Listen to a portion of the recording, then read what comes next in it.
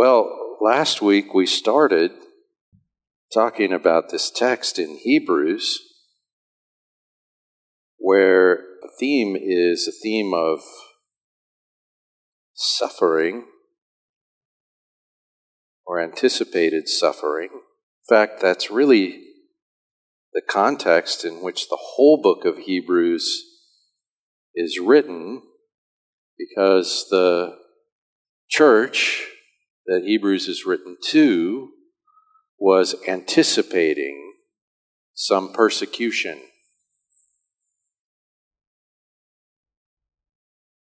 The church today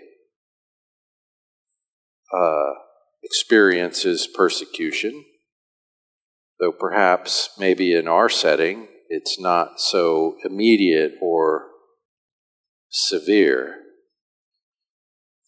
In many places it is.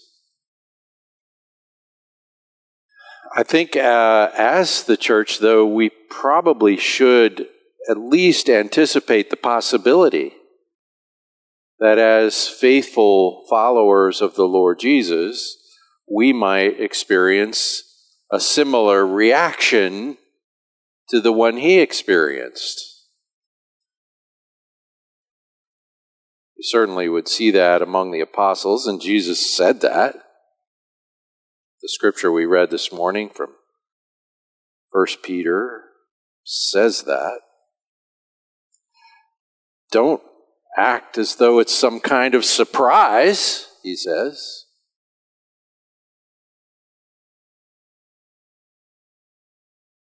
Well, so last time we talked about this. Have you encountered persecution in following Christ? Perhaps you have. Some of us have. Maybe many of us have, at least on some level of ridicule or disdain or insult. The world does regard the Christian faith as foolish. And that means that some people, if they hear you're a Christian, and especially if they hear that you mean it when you say you're a Christian, and that you really do believe that Jesus is the incarnate Son of God who gave his life a sacrifice for sin and rose from the dead, and you really mean that, they will regard you as stupid,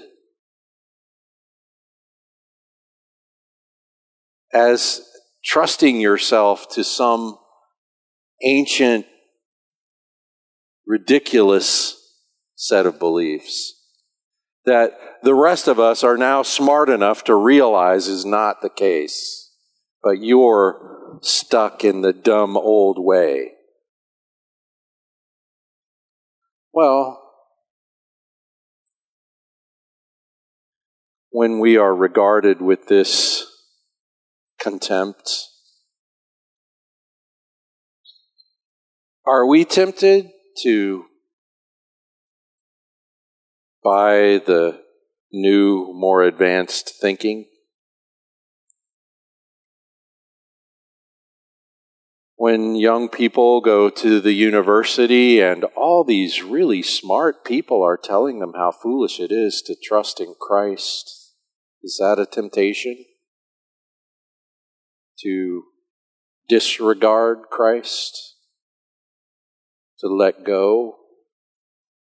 And the writer of the book of Hebrews is anticipating, well, people have sort of been talking about it, and he can't believe it, because if you know Christ, Christ is not leavable. Christ is it. And so from the beginning to the end of the book of Hebrews, he's talking about Christ is, the Lord Jesus is all we have. He is the God Almighty made flesh. He is God with us. And to know him, to have the privilege of association with the Lord Jesus Christ, is to have it all. And since he's talking to Hebrews, he talks about how all of the story of the Hebrew nation was aimed at Christ. And so to have Christ and then think about going backwards is just supremely foolish.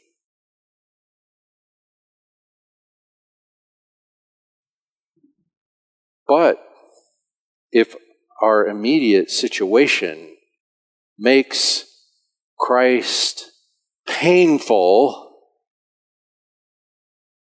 we might be tempted to let go. But the constant admonition of the book of Hebrews is the Lord Jesus Christ has actually opened a way for you to have immediate, constant access to God Almighty, the Holy Righteous One. You can stand in His presence and pour your heart out and receive help and be His child and be provided for by Him. And so draw near, hold on tight, know His love, and then exhibit His love in relation to others. And in the midst of this consideration of persecution, we come to this text. He says, remember the old days, you Hebrews, this church. You remember when, after you came to Christ, you endured a great conflict of sufferings? He's reminding them, you've already gone through the thing you are now anticipating experiencing again. That might make the temptation a little stronger because they know now. But he says, remember the former days when, after being enlightened, you endured a great conflict of sufferings, partly by being made a public spectacle through reproaches and tribulations. You could translate that insults and pressure campaigns. And partly by becoming sharers with those who were so treated. So some of you really experienced it, and some of you partnered with those people and supported them in their suffering, and in that very way shared their suffering. You took some of their suffering upon yourself, for you showed sympathy to the prisoners and accepted the seizure of your property. That's not what it says. It doesn't say you accepted the seizure of your property. It says you accepted joyfully the seizure of your property. Well, when I read that, I'm reminded of Peter and James and John coming out from the Sanhedrin, rejoicing that they had been considered worthy to suffer. They'd been beaten for the name of Jesus.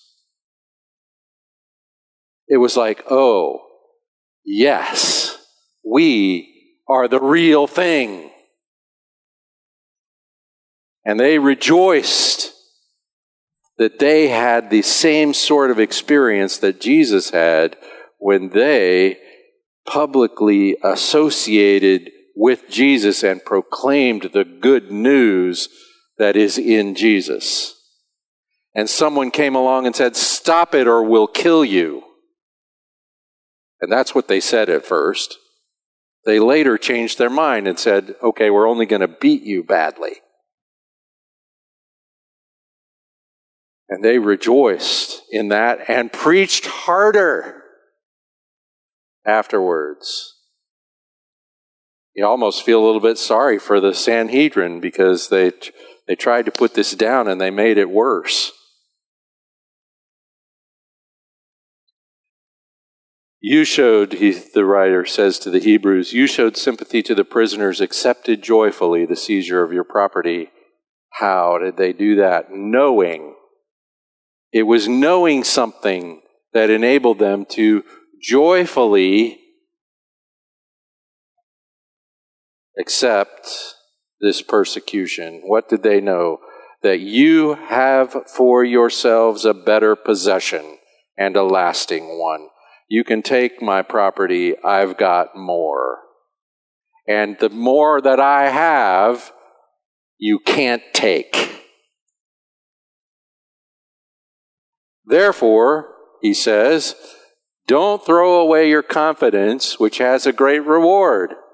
For you have need of endurance, so that when you have done the will of God, you may receive what is promised.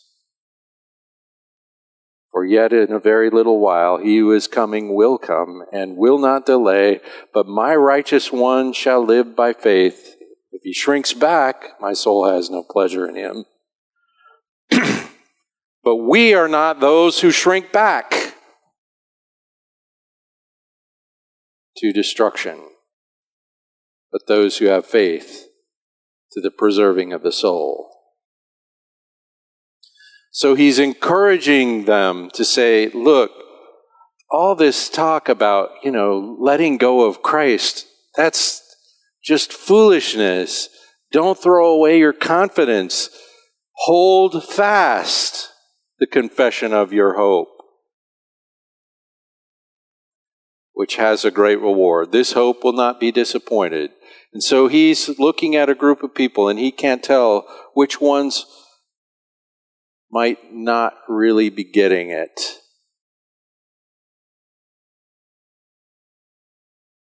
So he says, keep drawing near for help in time of need. You have need of endurance so that you may receive the promise. And then he has this interesting expression, when you have done the will of God.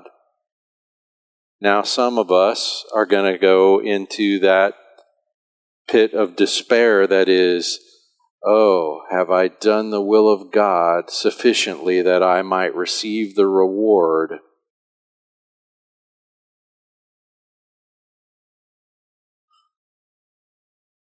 Oh, no. Well, here's the answer to that question. No, you have not.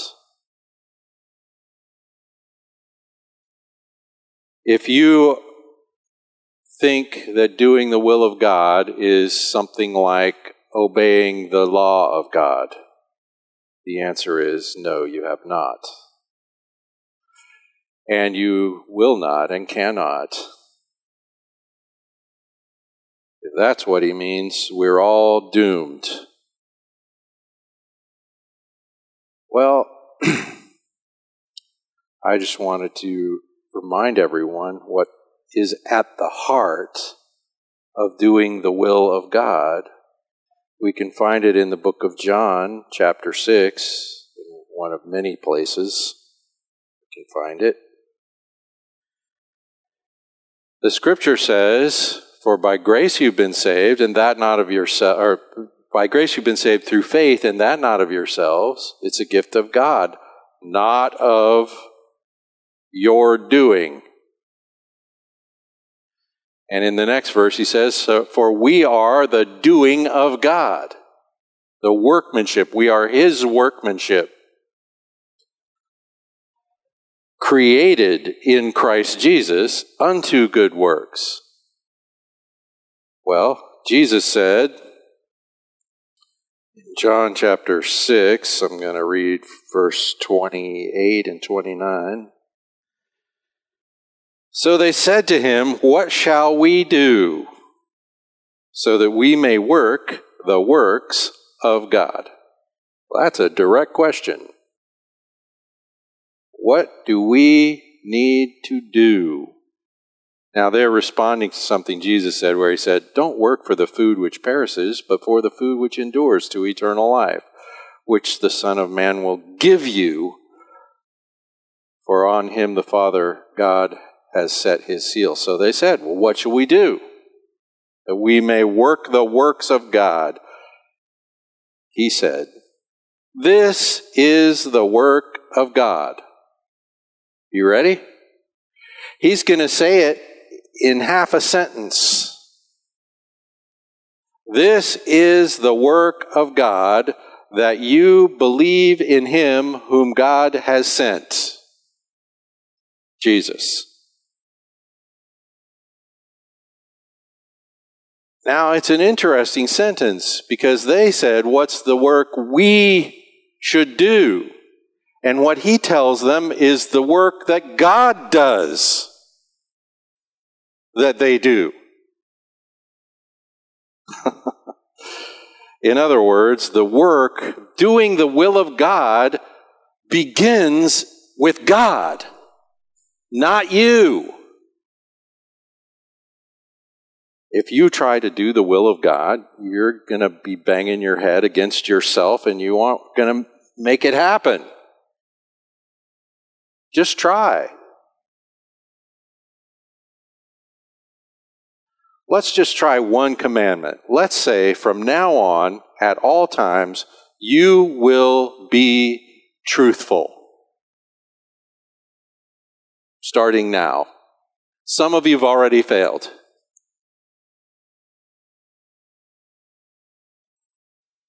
In fact, if you said, yeah, starting now I will be truthful, you've lied to yourself.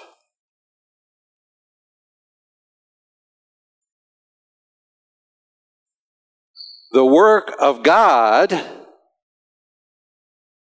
is the work that God works in you so that you do this work, believe in him who God sent. Trust in Christ. If you go on in the book of John, say to chapter 14,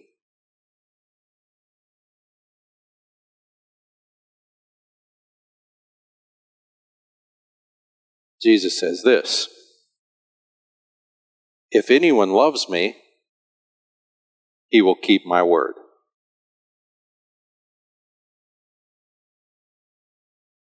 If anyone loves me, he will keep my word.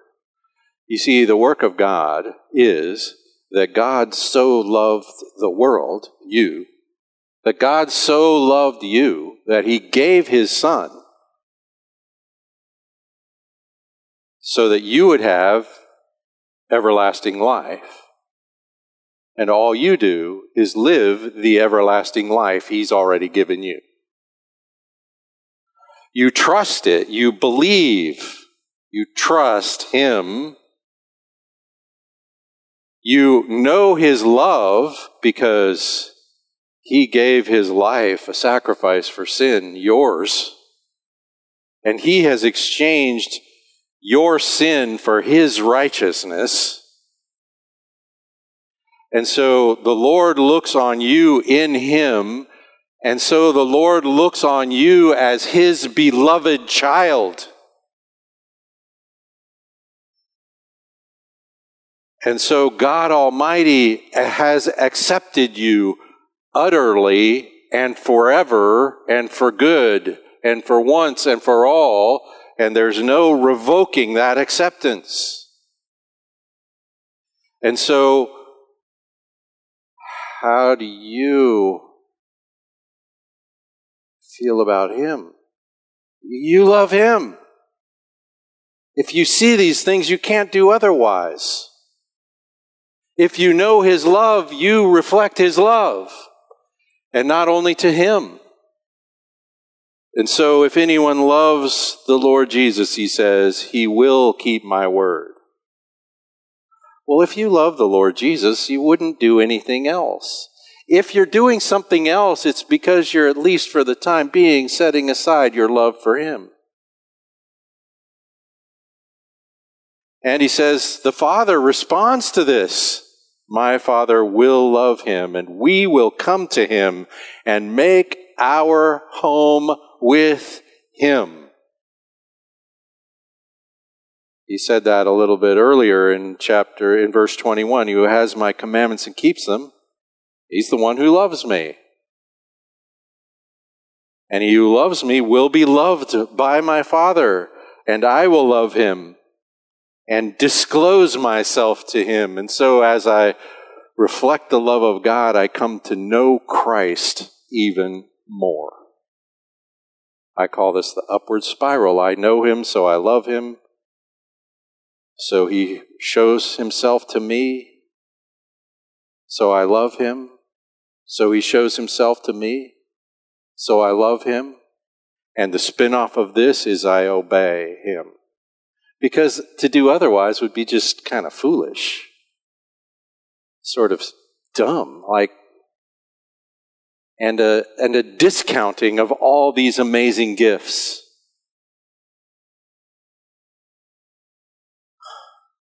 When you've done the will of God, that will take some endurance. Primarily the endurance of faith. You could read about this in James chapter 1 as well.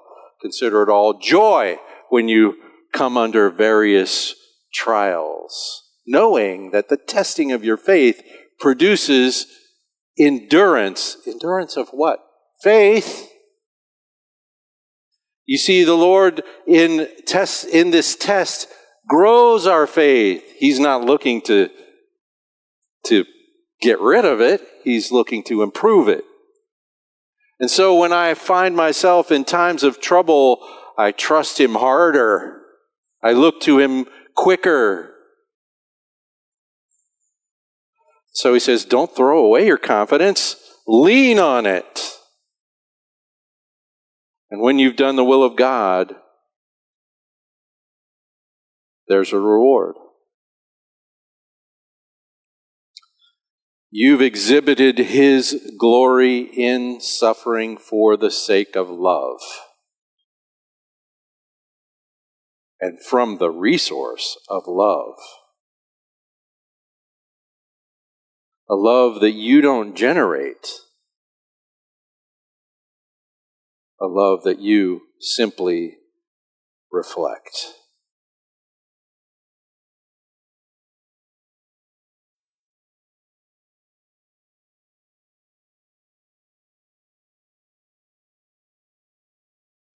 Don't throw away your confidence, which has a great reward. You have need of endurance so that when you've done the will of God, you may receive what was promised. When you've trusted in Christ, you receive the promise of Christ. And then he says this, for yet in a little while, he who is coming will come and will not delay. For he is coming soon. That this troublesome time in which we live is not the end of the story. And he is coming. And he quotes this text. He says, for yet in a little while he who is coming will come and will not delay, but my righteous one shall live by faith. If he shrinks back, my soul has no pleasure in him. He's reminding us of the story of Habakkuk, which we read from last Sunday, which is an odd thing to be reminded about because who knows anything about Habakkuk? Well, I guess maybe if you were a first century Hebrew Christian, you might have known something about Habakkuk. Maybe. Many of us Christians never read this book of Habakkuk. And it's only 3 little chapters, so you could read it and go, I wonder what that's about, and move on. You might not know, you might not be able to tell. Habakkuk was written in the time of Jeremiah. It's the time of God's announcement of his judgment on the nation of Judah, and his announcement of the coming Babylonian captivity, the exile, because the nation of Israel, now only 2 tribes, Judah. Now the nation has really sort of forgotten about God. They're not faithful in the covenant. And God said, you can read about this in the book of Deuteronomy at the very beginning. When this happens, this will happen. And so Habakkuk is a prophet, a godly man. So he prays to God and he says, how long are you going to put up with your people like this?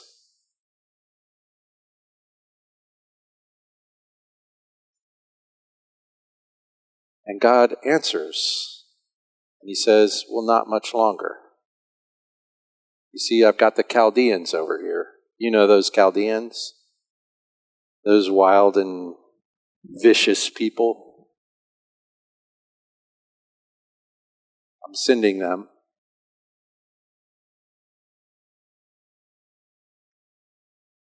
To deal with this.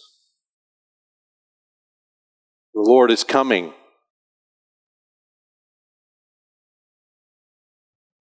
And Habakkuk says, oh, wait a second now. How can you use the Chaldeans who, we're not obeying you, okay, right, but they're godless, evil nation. They're worse than us.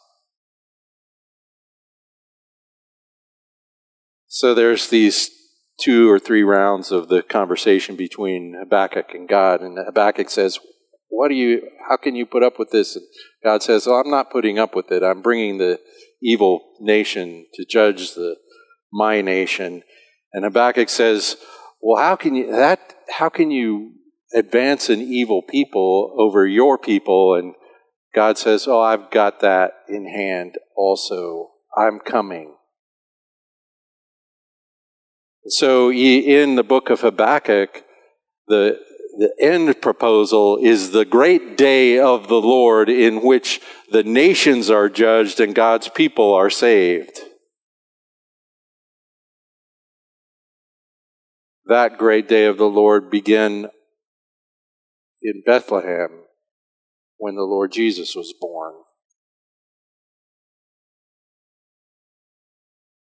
And so the Lord is coming to do 2 things. One, he's employing evil Gentile oppressors to judge Israel.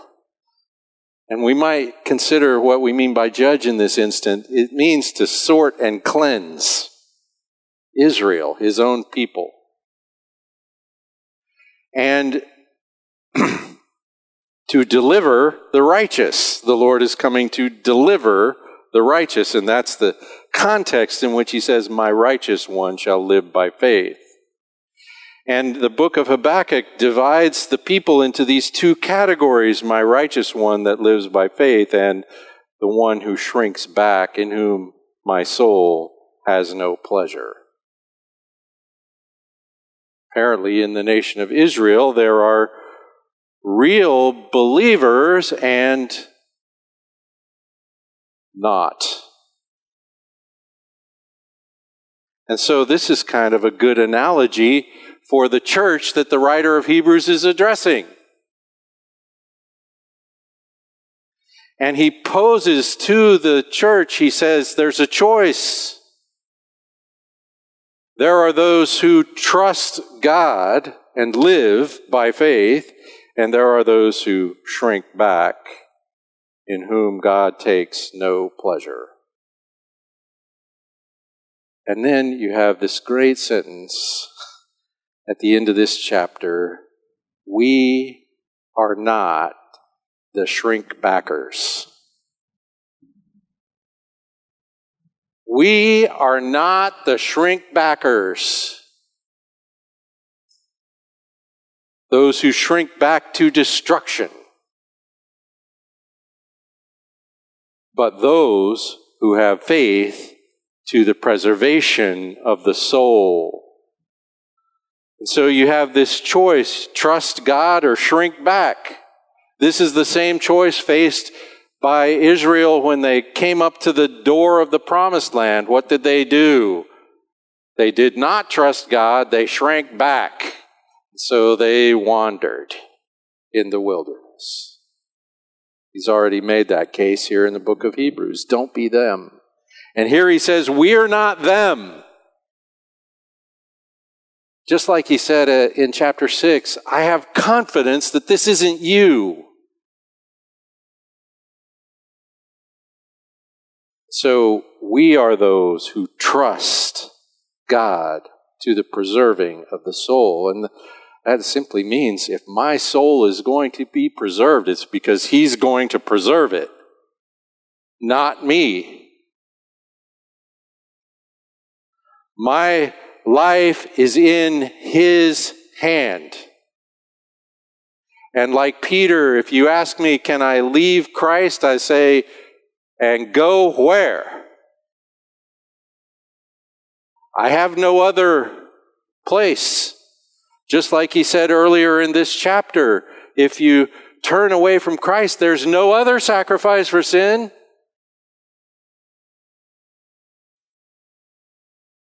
We are not those who shrink back. And Habakkuk becomes this person at the end of the story in chapter 3, where you have this great hymn when he says, you know, if nothing good happens, if the crops start growing, and he sings this song that's like singing the cursing part of Deuteronomy, where, you know, if you're not faithful, if you're not trusting in God, then things aren't going to go well for you, Israel, in the land. And he's saying, you know, if everything goes off the rails, if crops don't grow, if we're starving, no matter what, I will trust in Him.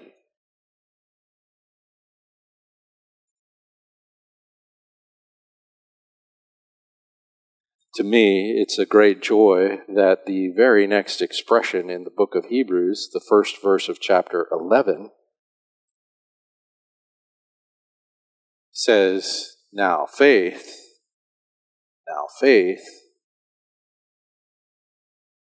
we're not those who shrink back, we're those who trust in Christ. And he says, faith is the assurance of things hoped for, the conviction of things not seen. For by it the men of old gained approval. And what he's about to do in chapter 11 is go through the litany of the men of old.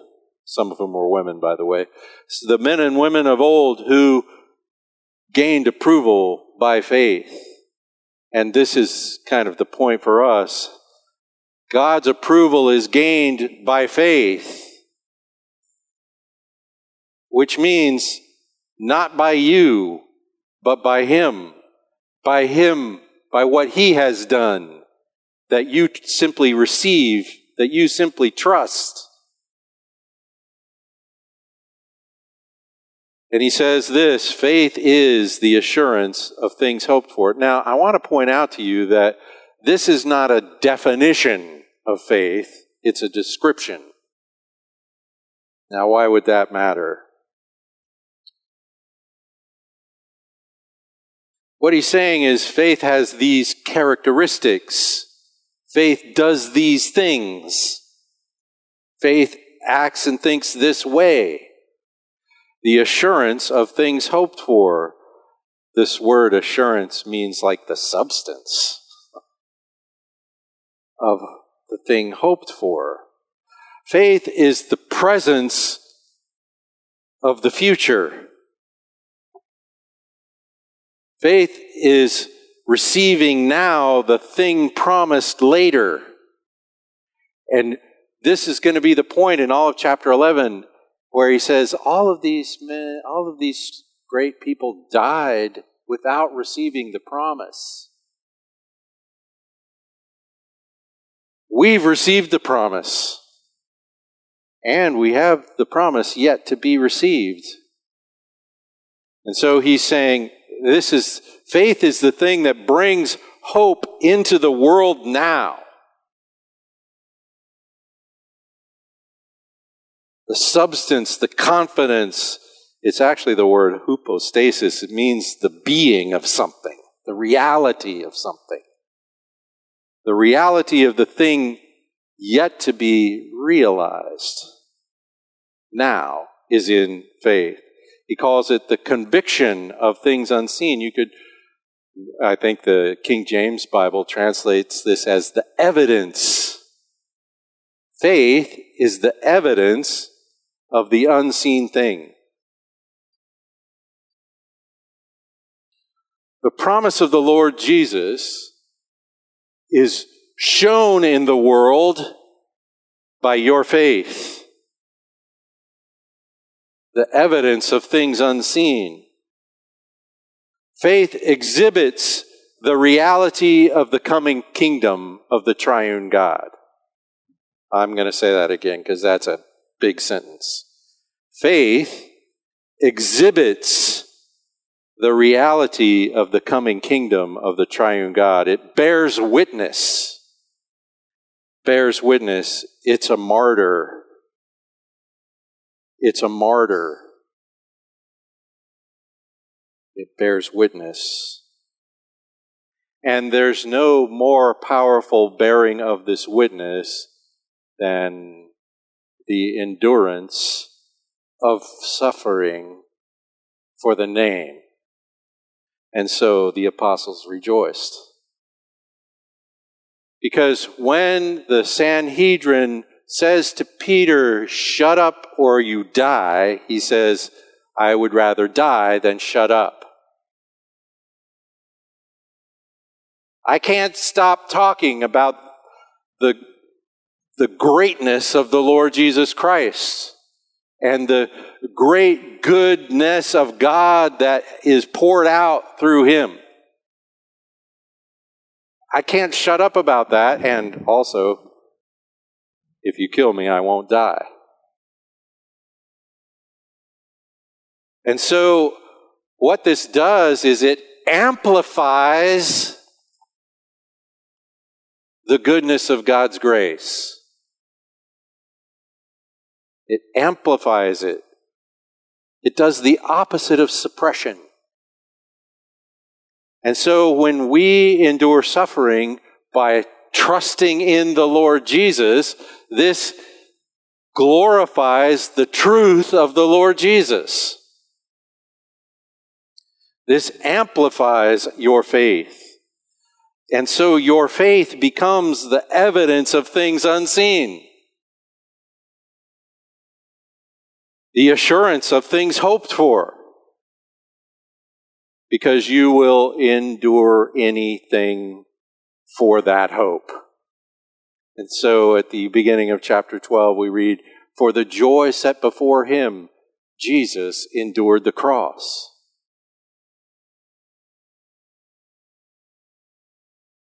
And so for the joy set before us, we endure whatever we're called to endure. And in doing so, we do so joyfully. That doesn't mean it's not really going to hurt. But we do so joyfully. And our joy in the face of suffering is one of the best apologetics for the truth of the gospel that there is.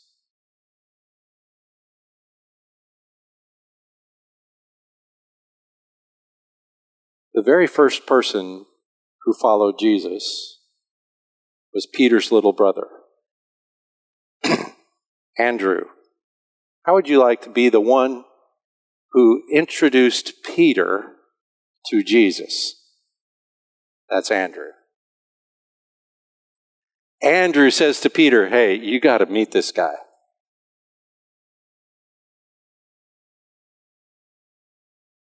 And Andrew was a true apostle. He preached the gospel.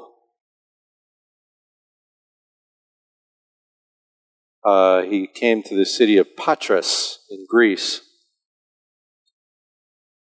And he brought many people to faith. Well, the governor heard about Andrew, heard about Andrew's effectiveness in the ministry of the gospel. So he came to Patras because he had a mandate to put down this Christian thing that was, in the Roman mentality, atheistic, because it was against the gods of Rome.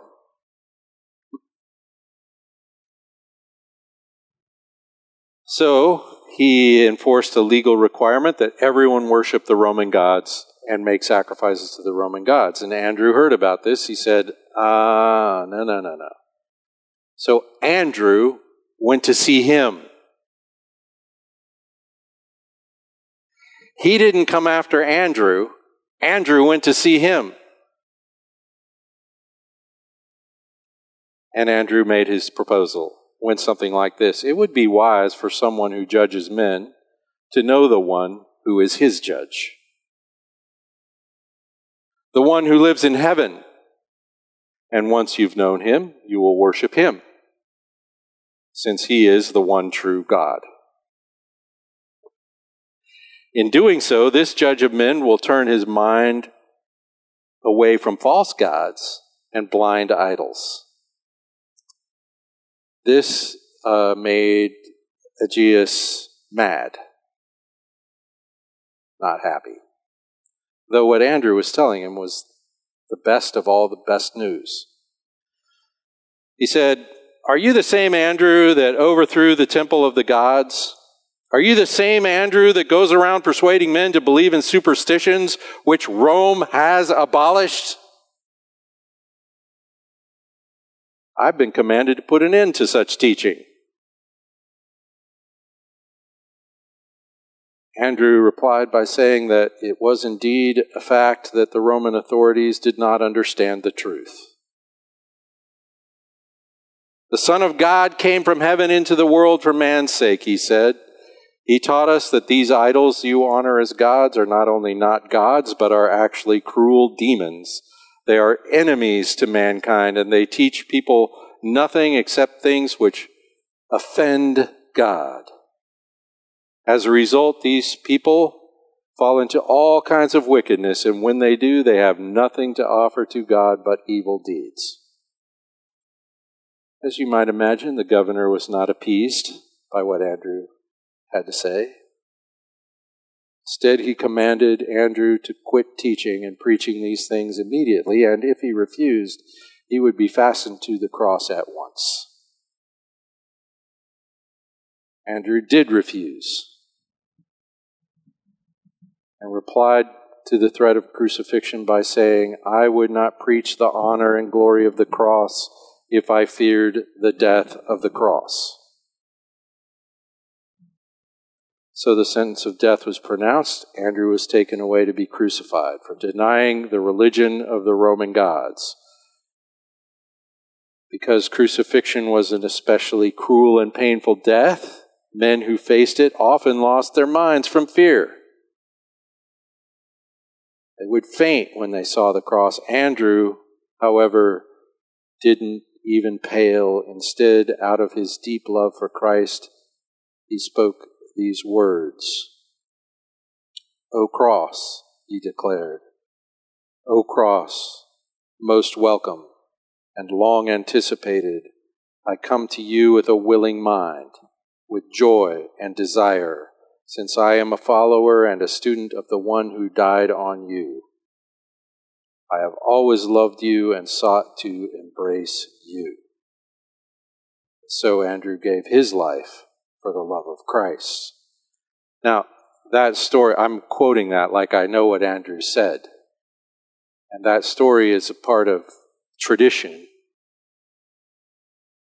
But the apostles did, in fact, willingly, even joyfully, give their lives for the gospel. Nowadays, most of us are not called upon to do anything close to that. Some are, but most of us are not. But to whatever extent we might suffer for the name of God, for the name of Jesus, it has an amplifying effect on the testimony of the truth of the gospel. It declares that this life is not the end of life. And it declares that our hope in Christ is real. And so glorifies the Lord. It says, "I would rather have the Lord than my life." It is a supreme statement of the precious nature of knowing Christ. like Paul described in Philippians chapter 3. I give anything for the sake of knowing Him, for the surpassing value of knowing Him. It truly is of surpassing value. So we are called, like the Hebrews, if we anticipate some trouble, to endure in trusting ourselves to Him, for He who promised is faithful. Father, we give you thanks for your wise goodness. Lord, we know that whatever path you might lead us through in this life, it is a path to great glory in the life to come. Lord, we anticipate the coming of our Savior with great joy, even knowing that it's a time of great judgment. It is also a time of great salvation, of resurrection to new life. Father, we are humbled by these things. We look to you, we trust in you. We pray that you would direct us, help us, strengthen us, encourage us to so embrace the love of Christ, to be so loving in Him,